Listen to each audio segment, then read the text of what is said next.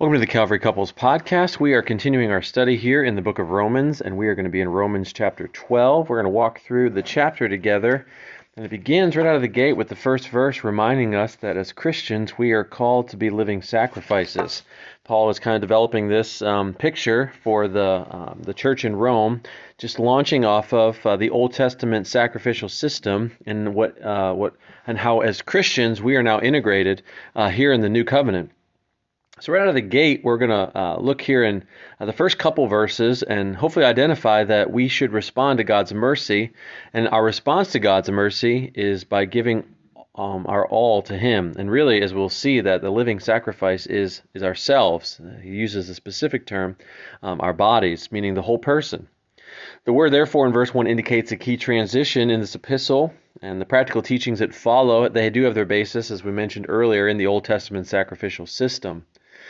And the mercies that are outlined in chapters 1 through 11, and then as we get through the Old Testament system, we realize that the burnt offering was something that was completely devoted to God. And because the burnt offering was something that was completely devoted to God, therefore, we, as living sacrifices, are also supposed to be completely devoted to Him as well. So when we think of this example, we consider Christ and what He did for us and how He was completely devoted as a sacrifice on our behalf. So as we continue on, one of the places that we can identify the significance of the Old Testament sacrificial system and apply that to the example that Paul provides in verse 1 is in Leviticus chapter 1, 6 through 9, and it displays the elements and the order, the arrangement, the cleansing, and the totality of the sacrifice when the high priest gave it. And in that way, a living sacrifice is no different, and we have specific commands and principles that the Lord wants us to follow as we are His believers. So this type of offering can only happen as the believer understands the necessary changes that need to be made. And some of these changes are negative and some of these changes are positive. And he uses this language that we should not be conformed to the world. And this conforming speaks of an individual assuming attitudes and behaviors that don't match who he or she is in Jesus Christ. So the underlying danger is that believers will allow the present evil system to pervade this world and to shape and to mold them into sinful patterns. So to flip the script from being conformed to the world, he then identifies that we should be transformed, and that transformation is something that takes place within and starts from the inside out. In fact, the word transformation that's used here is at its core, the Greek word that's translated is at the core of our word metamorphosis. And this word is intended to convey a change, again, from the inside out. We're not trying to shape ourselves into a mold. We are trying to be changed from the inward man, and that is flowing out through the outward person, how people view, how people see us. And this type of transformation begins in the mind. It is the seat of intellectual and moral judgment. The Holy Spirit uses the truths of the Word of God to shape and transform our thinking.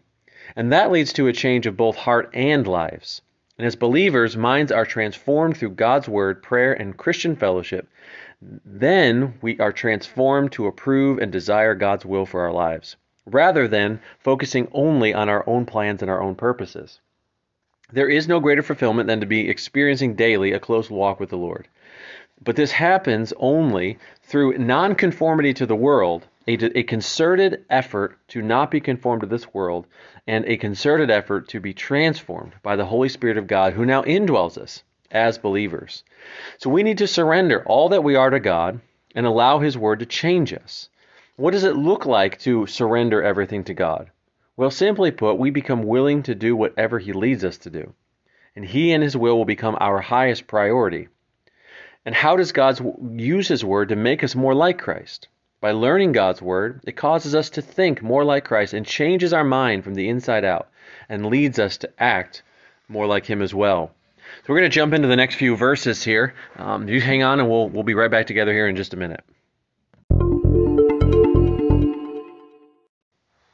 We are back in Romans chapter 12, and we're jumping ahead into verse 3 through 8. We're talking about this concept of being a living sacrifice. We identified a little bit about the Old Testament sacrificial system and how that helps inform us how we should live as living sacrifices for the Lord.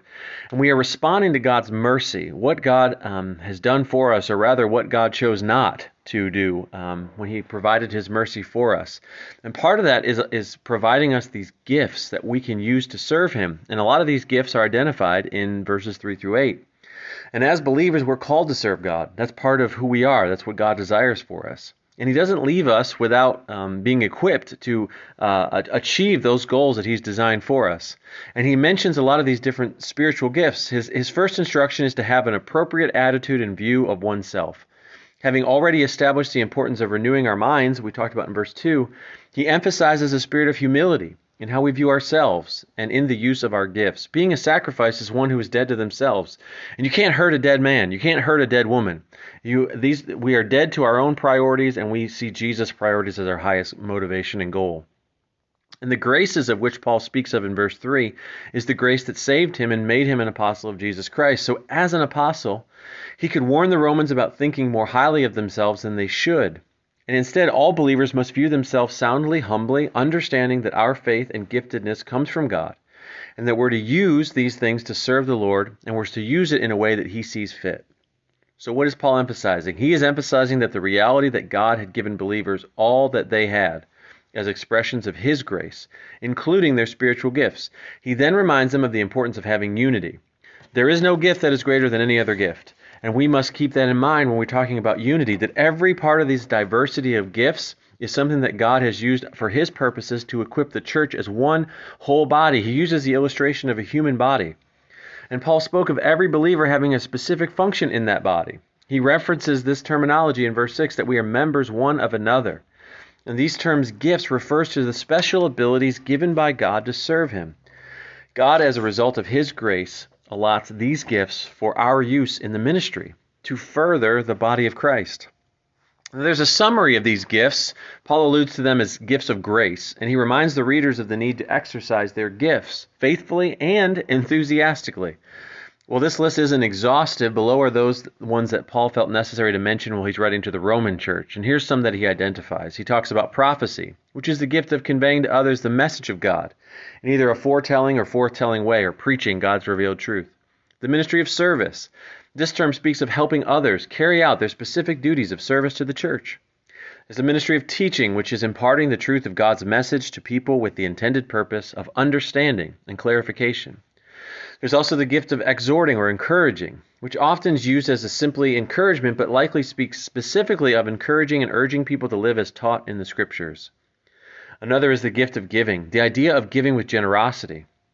And we understand that all believers are called to give, but there are those that are especially gifted to make money, specifically for the purpose of generosity to the Lord's work.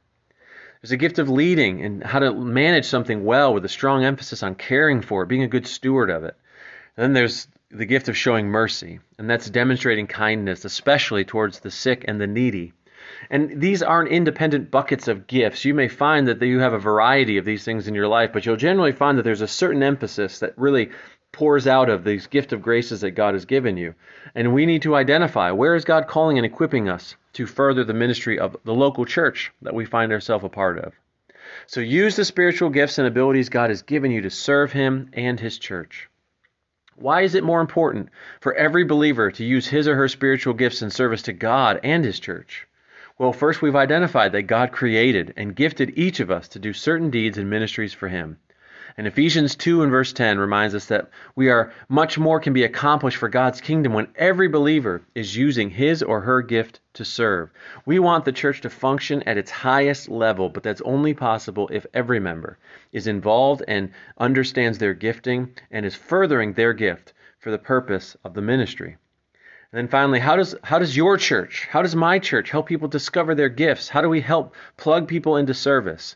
Well, there's all different kind of avenues of helping people first identify their gifts. Then hopefully you're part of a local church where there are opportunities for ministry, for you to experiment, for lack of a better word, to find out, is this a place where God wants me to be? Is this where I can find joy, where I can find a useful place of service? A lot of it can sometimes be trial and error, but know this, you have a gift. If you have the Holy Spirit of God dwelling in you, you have a gift of grace that God wants to use in your life to further the ministry. So I encourage you, talk to those people in leadership in your local church, wherever you find yourself, whether it's your pastors or teachers or whoever, and find a place where you can come alongside someone and begin to exercise your gift in a meaningful way. So we're going to come back and look at the last section here, verses 9 through 21, and wrap up this whole concept of being living sacrifices. Welcome back as we conclude our study here in Romans chapter 12. We're going to look over the final totality of the rest of the chapter here, verses 9 through 21. We walked through what a living sacrifice is. We've also continued and identified some of the giftings that God uses in our lives when we determine to become living sacrifices for Him. The last section is that we should respond to God's mercy with Christ-like conduct. So first we come humbly, knowing who we are in light of Jesus Christ. We understand that God has equipped us with certain gifts to further the ministry. Now we get to the end of the chapter and we're identifying what are we supposed to do with these gifts.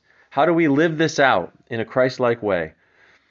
Remember, we go back to our first two verses and that Paul is identifying on how to live the transformed life by the gospel, and that responds to God's blessings. The relationships mentioned in the corresponding instructions provide insight for believers in their interactions with both other believers, and in this chapter he identifies how do we interact with non-believers. Exhortations range from love for other Christians to hospitality to strangers, all with a series of short commands that include both positive and negative exhortations. The whole of this section is rooted in love. That is the primary focus of all of these relationships, that they are rooted in love. And in verse 9, the specific action of love is the primary ingredient for relational success, and we understand that to be the case. This love has been demonstrated by God and should be practiced without hypocrisy. In other words, the love of believers should be akin to God's love and must be done without pretense, without insincerity, and certainly without showmanship. The one who sincerely loves God and others should also hate evil and cling to that which is good. So the Apostle Paul began to deal with the relationships within the church in verse 10, and the same type of love demonstrated by God must be demonstrated to fellow believers. Paul commanded brotherly love, or family affection, a term that spoke of being bound by family ties. In loving like this, the child of God will find him or herself giving honor or preference to one another, instead of seeking it for themselves.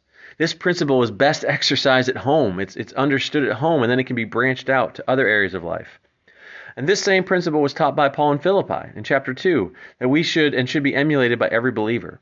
And this act alone would either repair or prevent division, and that's what Satan loves to cause in churches today. As we move on to verses 11 and 12, Paul speaks of remaining patient or steadfast as we serve the Lord, and to serve the Lord with diligence. While this principle could be applied to any hardship, commentators feel it's likely the apostle had persecution in mind. The only way to remain steadfast is for the believer to be in constant prayer. It is God who enables the believer to stay true to their faith. Paul then admonished the church to be hospitable to outsiders and generous with one another.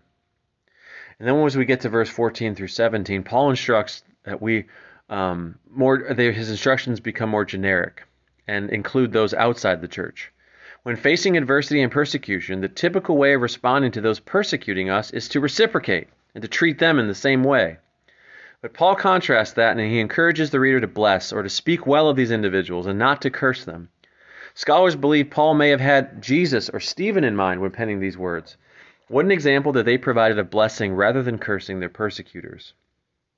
As we get to verse 15, it serves as a reminder that the believer must be able to empathize with others. Whether they follow Christ or not, practicing this type of empathy leads to rejoicing with others when things are good, and not being jealous, and weeping with others when things are bad, rather than avoiding what can sometimes be an uncomfortable situation. But living in such a way will enable believers to live in harmony with one another. So finally, Paul his exhortations go even further in directing our attitudes and actions towards those we may consider enemies. So first it's fellow believers, then the instruction is for unbelievers, now it's for those that might be wholesale against us. While the governing authorities followed the Old Testament principle of an eye for an eye, Paul commanded individual believers not to repay evil for evil. We are instead to strive for peaceful relationships with everyone, even when experiencing opposition and hatred from others. While the natural tendency is to distribute justice ourselves, it is God who has the final word, and he has promised to avenge his followers, as we read in verse 19. Leave these things with God. Don't lose your soul over injustice that has happened to you. Allow and understand that it is God in his own time who will offer his own vengeance, as the scripture says. While the fleshly tendency is to respond negatively to those who would harm or oppose us, the apostle encouraged the believer to act contrary to this tendency. This is demonstrated as the Christian feeds the hungry enemy and gives him water to drink. In doing this, the enemy of the gospel may become ashamed and penitent. And it is possible that Paul had in mind an Egyptian ritual in which a person showed penitence by carrying a pan of burning charcoal on his head. In summary, verse 21 asserts that the need for the believer to respond with love and blessing as opposed to hate and revenge. So follow Christ's words and example in daily living. How do unbelievers usually respond to those who oppose or hate them? And in contrast, how should believers respond to those who oppose or hate them? And I think we understand that we ought to follow the pattern of Jesus Christ. And maybe as we heard earlier, Paul was thinking back of Stephen when he was stoned and how he conducted himself even in the face of intense persecution. So why do we need the Holy Spirit's help and power to live as God's called us? Well, these attitudes and actions, they simply don't come naturally to you or I. They go against our sinful nature, and we are not able to live this way in our own strength. But we are grateful that we have the eternal power of the Holy Spirit living in us and living through us and equipping us to be living sacrifices that can further the church and the gospel work with which He's called us to. So I hope this lesson was helpful. I look forward to studying with you again. Thank you for joining us on the Calvary Couples Podcast.